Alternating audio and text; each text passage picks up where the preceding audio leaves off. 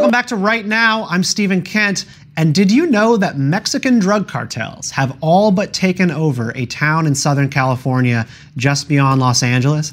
I don't know why I'm surprised that in Governor Gavin Newsom's anarcho-Golden State, the decriminalization of marijuana has been a disaster, but Prop 64, which was approved in 2016 by California voters and brought in under Jerry Brown, has succeeded in making it more profitable to be in the business of crime than to legally grow and sell marijuana in California. Our guest today, Jorge Ventura, has documented this stunning failure in his new film, Cartelville, USA. Take a look.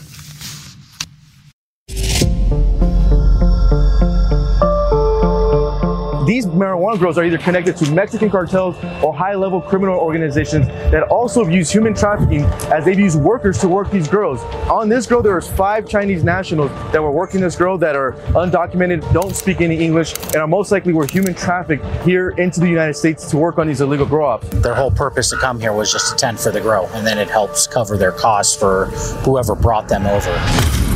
The Mexican cartel-related operations that have exploded in the Antelope Valley. It doesn't stop. We're 300 miles away from the border, and we have one of the largest illegal drug operations happening in the backyard in the high deserts of Los Angeles. It's accelerating to the degree that we're just... This looks like a video game. This isn't a video game. This is real. Those are assault weapons. I mean, they are way ahead of us.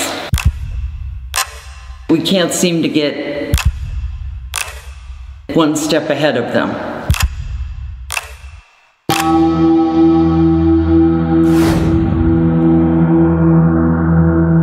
This is the cartels. We are very, very close to driving down the freeway and seeing bodies hanging from the overpasses. That is what's coming.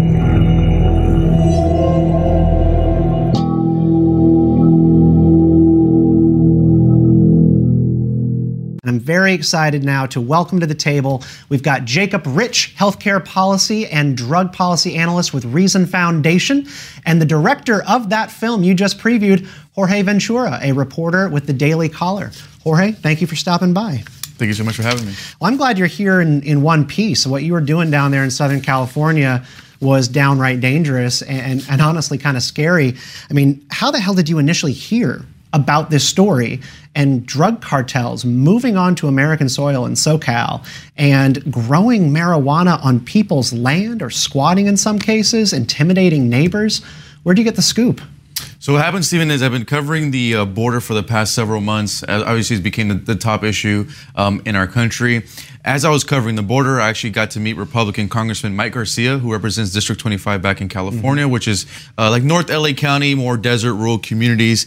And when I met Congressman Mike Garcia, I was curious. I said, Congressman, you're the only representative from California and South Texas. You know, how come you're here? And he just said, Jorge, what's happening here at the border is impacting us back in the Antelope Valley, Palmdale, with this Mexican drug cartel, illegal marijuana crisis, kind of labor trafficking movement. And when he kind of explained to me, gave me more details, I couldn't believe it. When I got on the ground, it was just shocking to really see it in person. So the congressman invited me to 2 town hall meetings to attend, and that's where I actually got to hear from the residents.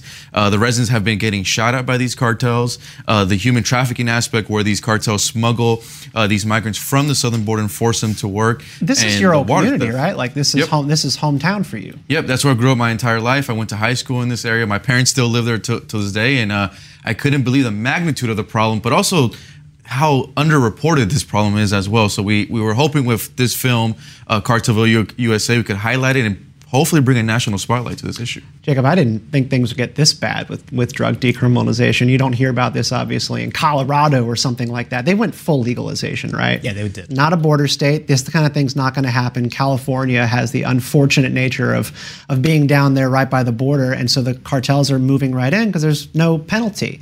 Is this what you anticipated from drug decriminalization in your home state? No, not at all. You know what I mean? When Prop 64 passed in 2016, I actually thought it was a very good thing. I think we could all agree that people shouldn't be thrown in jail for, you know, smoking weed or even growing a couple of plants. But it's kind of grown to this huge crisis in the state of California. It actually started up in North California, like the Humboldt County, and it's just recently hit the Antelope Valley and kind of that SoCal area. So when I was speaking to LA County sheriffs, one thing they told me, they said in 2020 we only identified 150 illegal grows. Fast forwarded to this year, they're at over 500. The county next door, which is San Bernardino County, in 2019 they only identified about 200 illegal grows. They're now at over 1,100. I just want to remind the audience, this is not a Cheech and Chong, just two hippie dudes, smoking pot in the middle of nowhere. There's a huge criminal element to this problem, so that's why we're highlighting. Those are your people, Jacob. The Cheech and Chong illegal grows in the middle of the woods, Yes. One thing that I think is very interesting, you mentioned that California is a border state and that much of this must have to do with that because they're in such close proximities to these cartels. But I think that's actually a minimal factor. The ability to travel across the United States is not that hard. And the factors about California that make it attractive to the cartels are actually the high taxes and the major regulations that prevent legal operations of marijuana since Prop 16 passed to actually operate. And when you have such high barriers and you increase the price, cartels are able to undercut it. When we have drug prohibition, that's like the biggest increase of price, right? You make something illegal, you're able to attempt to compel people not to use a substance. But if you legalize and don't provide access to a substance, the black market is able to move in. There's places where they can't even, there are communities where you're not even allowed to have marijuana companies. So cartels are able to target these areas and actually move in. And we don't see such activity in Nevada and Massachusetts and other states. So I think there are regulatory issues with California that actually make it very attractive for the cartels in particular. No, and that's very true. According to the numbers, what California was hoping was after Prop 64 passed, they wanted around 6,000 marijuana licenses to be compliant. Obviously, they wanted to see that tax revenue. They're only at 1,000. 80% of the weed coming out of California right now is black market. So whether you're looking at it from tax revenue, we're losing. The homicide rate in our deserts have gone up. I think a huge issue that we were trying to highlight in the documentary was also the labor trafficking aspect, where these migrants are being held against their will. I was calling it basically slavery on American soil. But another huge issue, whether you're on the left or right or not too political and you're a Californian, is the water theft. That's the alarming rate. So every day that these illegal grows are operating in the Southern California area, between 3 million to 9.5 million water gallons are being wasted. Some of the numbers that we looked at back to 2013 suggest that since 2013, over $12 billion water gallons have been stolen from the state of California connected to these illegal grow operations. Yeah, I mean, so let's back up a little bit away from the subject of the sort of the legal market and versus operating a legal grow, because I want to come back around to that. So let's kind of talk about how cartels are using private land and localities' water to basically run their operations and completely do it scot-free. You had a guy in the documentary who he was notified by his neighbor that there was someone who had built a structure on his land with walls, a boundary around it, like a rooftop and all that kind of stuff, and he had no idea that there was a marijuana grow on his land. They have become so brazen where they're just moving right up into abandoned buildings to do this stuff, or just growing on people's private property. Exactly. So out there in the desert, I mean, it's the middle of nowhere. There's literally no law enforcement. So two ways that they're doing this is by squatting, where they'll just take a piece of land, start the illegal grow, or they'll just buy a property and start the illegal grow. The huge problem is that they siphon the water just from the regular American citizens that live there. So they'll do this by drilling illegal wells, tapping into our California aqueduct. And the biggest thing is that they siphon it from the fire hydrants out there. So out there in the desert, for folks who don't know, is we have these fire hydrants with resident keys. So the residents are able to, get the water that they need. But what these cartels are doing is they're siphoning the water from the fire hydrants, and then that cost is falling on the residents. The situation got so bad that in the Antelope Valley, we had 176 fire hydrants. Now we're down to 76. The county actually had to cut out 100 because of the problem got so bad. Well, and private citizens in the area, in some ways, they're being victimized here, like no doubt, but there's also certain elements of collusion with the cartels because there's money to be made if you get water and then you sell it over to these people, or you sell property to them. I mean, there's like this entire arc in your documentary, Cartelville, about the culpability of certain realtors in the area of trying to help cartels get property and buy homes at cash value. Exactly. So they're also changing the real estate market because since the cartels almost have this kind of unlimited money, they're actually able to pay whatever price, beat out any bidder. And, if you question the real estate agents, the first thing they say is, well, we're not allowed to discriminate against these buyers. So that's where the residents get very angry. The people you talked to were terrified of saying the word Hispanic or saying the word Mexican. They would just be like, people who don't belong here. Yeah, exactly. They could not bring themselves to talk about it in any other term than vagary. Yeah, so I mean, like I said, there's so many kind of levels and aspects to the story, whether it's the water theft, human trafficking, the homicide rate, but the real estate and the homes, I think it's been kind of fascinating to see, but they've been changing full-on communities and they're pushing families out. So one way, they're doing it through violence, water theft, intimidation. When we interview residents, there's officially no-go zones out in the desert where they know not to go because these neighbors have been completely taken over by that cartel. I mean, no-go zone, that sounds like we're in a third world country now over there. Right. Yeah, I mean, you go out hiking and you don't know what kind of trouble you're going to run into out there. There's this guy that you talk to, and he's one of the only people in the doc whose face is not blurred out, named John, I think. Mm-hmm. And at this point, his property is well surrounded by cartel grows, and they want his land, correct, right? They want him to sell, and he's not going to sell. These people are in mortal danger, and there is nobody rushing to protect them except you and a camera.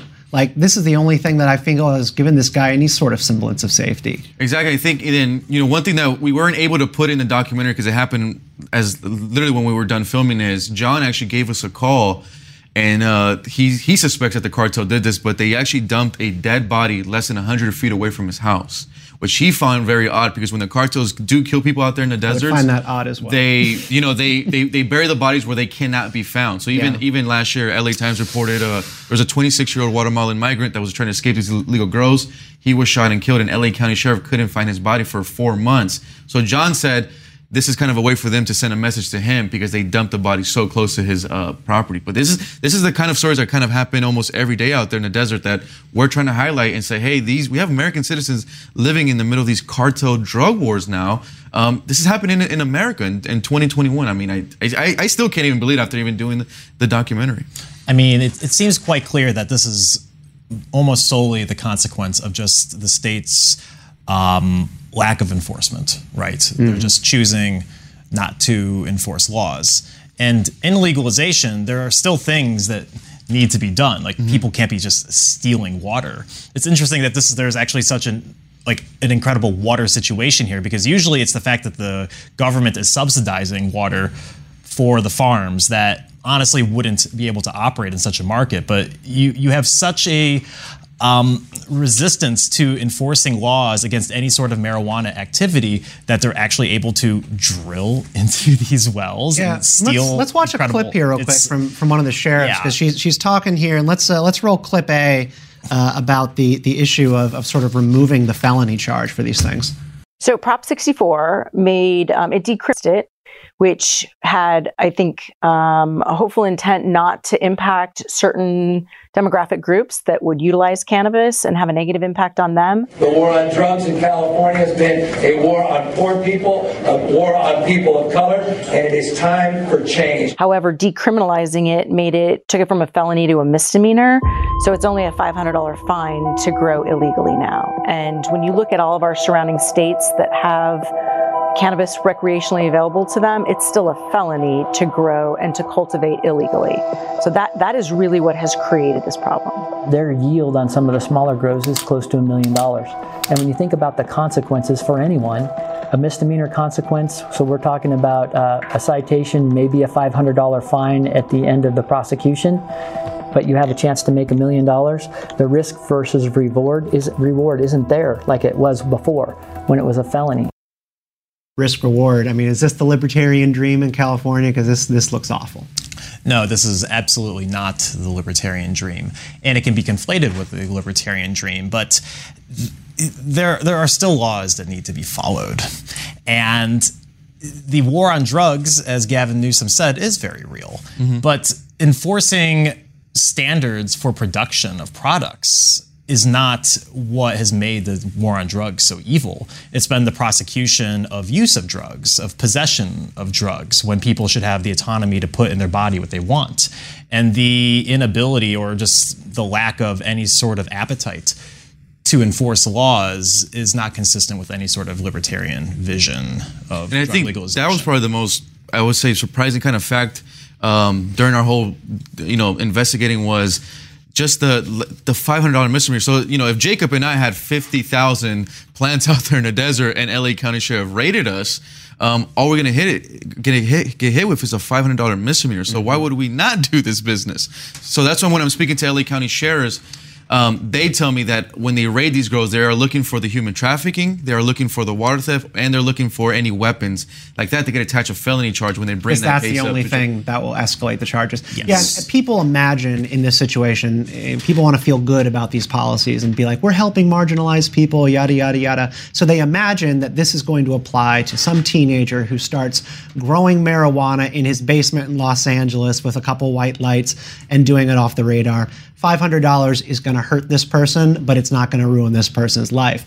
Cartels have plenty of money. They're just going to pay the bill, and then they have upside of millions. Exactly. So that's one thing is that when LA County Sheriff is really frustrated because our district attorney is George Cascone. He leans very on the progressive side, to say the least. So he's actually not even prosecuting these crimes. So they're looking for the weapons. Now, during our investigation, what we found very interesting is that when we spend some time with our next door neighbors, which is San Bernardino County, they have a completely different approach with the district attorney named Jason Anderson. He's much more aggressive when it comes to getting these charges. But in LA County, it seems like they're fighting a huge uphill battle right Congressman Garcia mentioned of Gascon, is that how you say it? Mentioned that this guy was working for the cartels. Is that political sort of hyperbole, or do you actually take it that this person is not acting in good faith in their role as DA? Look, it's a bit hard to say. I'm not going to say he's working for the cartels, but he hasn't been prosecuting crimes. George Cascone just made news this past week because he released a murderer who's supposed to serve 50 years. He only served 6. So that's the type of district attorney we have. And the big thing, and one thing that we kind of ran into is the misconception problem. And what I mean by this is, let's say we pull a random Californian from the sidewalk and tell him, hey, did you know about these illegal grows operations? People literally just shrug their shoulders and say, yeah, so what? It's just pot. That's the thing is people don't understand. It's because they just think weed, it's just pot. It's not a big deal.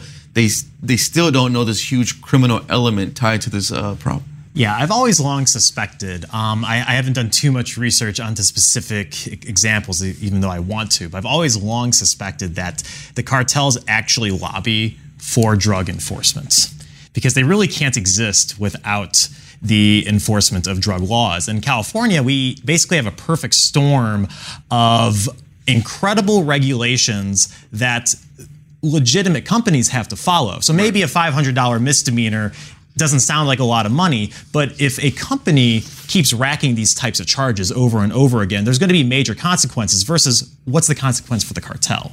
It literally is only $500. The consequences are incredibly low. So you basically they're basically weaponizing the laws of the state against legitimate operators in order to infiltrate. And I would not be surprised if they actually lobby for more restrictive gun laws. Yeah, and I want you to talk a little bit about some of the legal grows. So let's put up another clip. We got clip B here of Chris Minsell, one of the legal growers who's trying to compete in this impossible situation. I don't blame the cartels for doing what they're making money. That's what they're designed to do. That is why there's an incentive to illegally grow. What moron would go through the process of actually being legally licensed and inspected and all that when you can't even deposit that money in a federal bank and the whole thing? That's why the cartels invented this game. I don't have a problem with people wanting to come here and make better money. What I do have a problem, and this is why I'm speaking up, is because our leadership from California to the Board of Supervisors of Los Angeles have failed us to create a good policy to allow legal cannabisation, cannabis use, recreational, even medical. They failed us. You find this guy or did he find you? We ended up finding him. So one thing is, when we were interviewing the residents, people kept mentioning, "Hey, you got to interview this guy, Chris Menso. He's a character, to say the least." Obviously, you didn't see it in the clip. But he's wearing this kind of Scottish skirt, but. What Chris we call it a kilt. I'd say you might be offended by that. And Chris's point is correct. He says, look, if we had a better legal way without the red tape, then the tax revenue, we could actually see it back into our schools and into our community. So that's one aspect that he was very angry about, is that the cities and these towns out there in the rural desert, they're not even seeing any of that revenue. So like I said, no matter what way you look at this, the state of California is losing in every single metric when it comes to this issue, and it seems like it's only getting worse. Why do this then? Why lose in every way possible? Surely California, the state of California, knows that this is going on. It is hurting poor and marginalized people who are just trying to make any sort of living in their state, and they're not protecting Californians. What is the reason?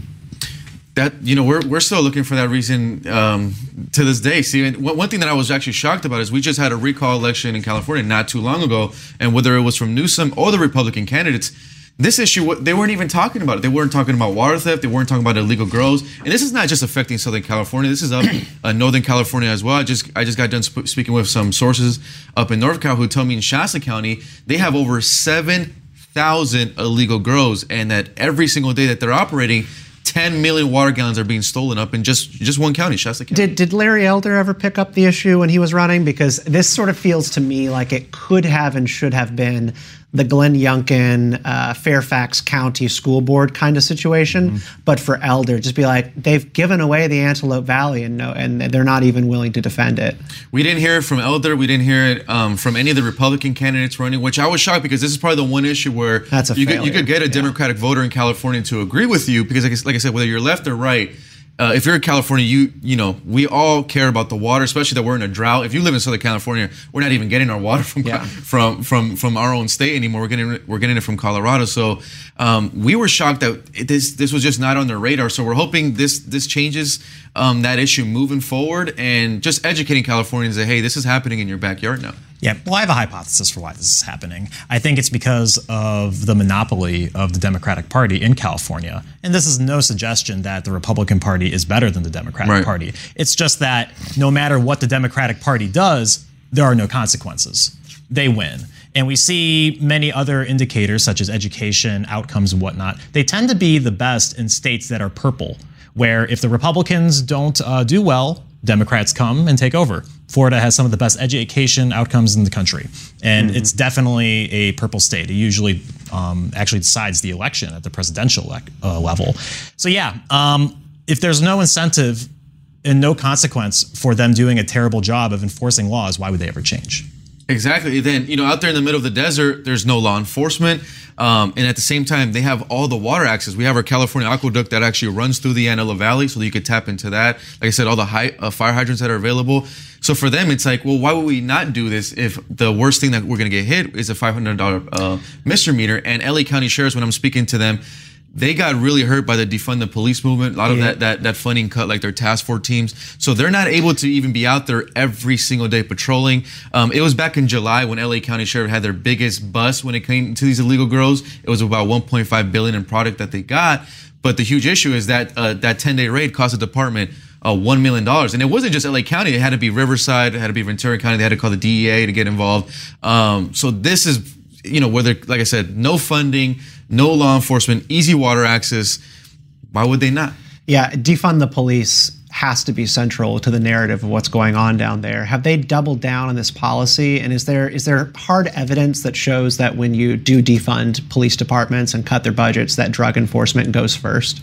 Yeah, you could already, like I said, just look at from the numbers of the marijuana operations that were out there. So, like I said, LA County, they only had 150 of these in 2020. We're at already over 500. Like I said, when we're in San Bernardino County, it's the complete opposite, because their board of supervisors is passing funding for the sheriff. So over there, they actually have a unit called Operation Hammer Strike, where they kind of have these 5 teams that all they do is raid these illegal grows. You'll see it in our documentary. We go embedded with San Bernardino County when they do these illegal raids, and they were actually raiding illegal grows connected to the Chinese mafia, who actually smuggled Chinese nationals in and used them actually as their labor force. So it's, like I said, it's really interesting just to see the two different aspects when it comes to that. Also, their board of supervisors, every day they're working on passing legislation. So one thing that they just passed, which I think probably is going to create a little bit of a dent, is if you're a homeowner or a property owner, you actively sell, and knowing that you sell your property to these illegal grows, every day that illegal grow is operating, you're going to get hit with a $10,000 fine. So that's one way they see it,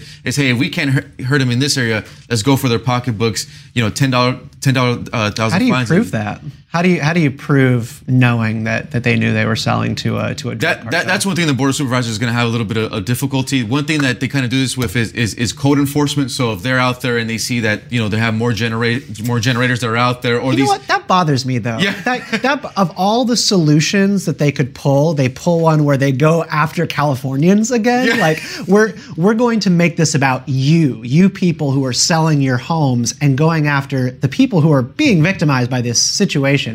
I take issue with that as a solution. I think from my perspective, one angle that we could just hit it at is just the water theft. Increased penalties, attach felony charges to there. This might seem like a hard line, but I'm at the point where maybe some type of legislation where even if we find out that you steal just even a gallon of water, you could get hit with some type of felony charge, because without the water, the marijuana can't grow.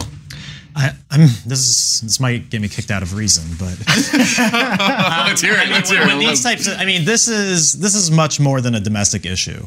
This is a foreign policy issue, and I really don't see why the military shouldn't be involved. Yep. A lot of Americans feel that way. Send in the troops. Yeah. At the federal level.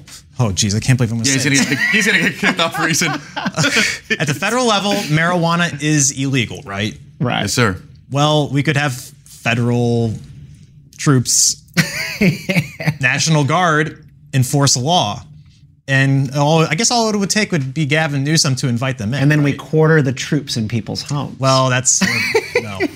Maybe I can keep my Reason. Yeah, it's like why not do that? I mean, again, It's like seriousness about law. If you have law, you have to enforce it. If you don't like the law, you need to change. They probably have incredible weapons at their disposal because of the cartels, right? Like this is a situation where your local police department might not be able to deal with it, and it is an issue of national security to deal with it. It is, and then even if you're on, let's say you're on the left, where the party of the black and brown people, well, this is affecting black and brown people because they're being used as these migrants are being exploited, and they're literally turned into basically slaves on American soil. We're also talking about children here and women. So it's not just men that are working these grows. They have children. San Bernardino County sheriffs gave us that video. So that's one thing that we're trying to highlight is the labor trafficking. Even Axios put out a report in September saying that 1 out of 3 unaccompanied children that get released into the United States, the government is losing track of. The situation got so bad that the Department of Justice is running an investigation on our own government to see if we are releasing these unaccompanied children to labor traffickers. That's what we're seeing in the California deserts. Another thing that might be contributing to this. So the lack of enforcement is huge. The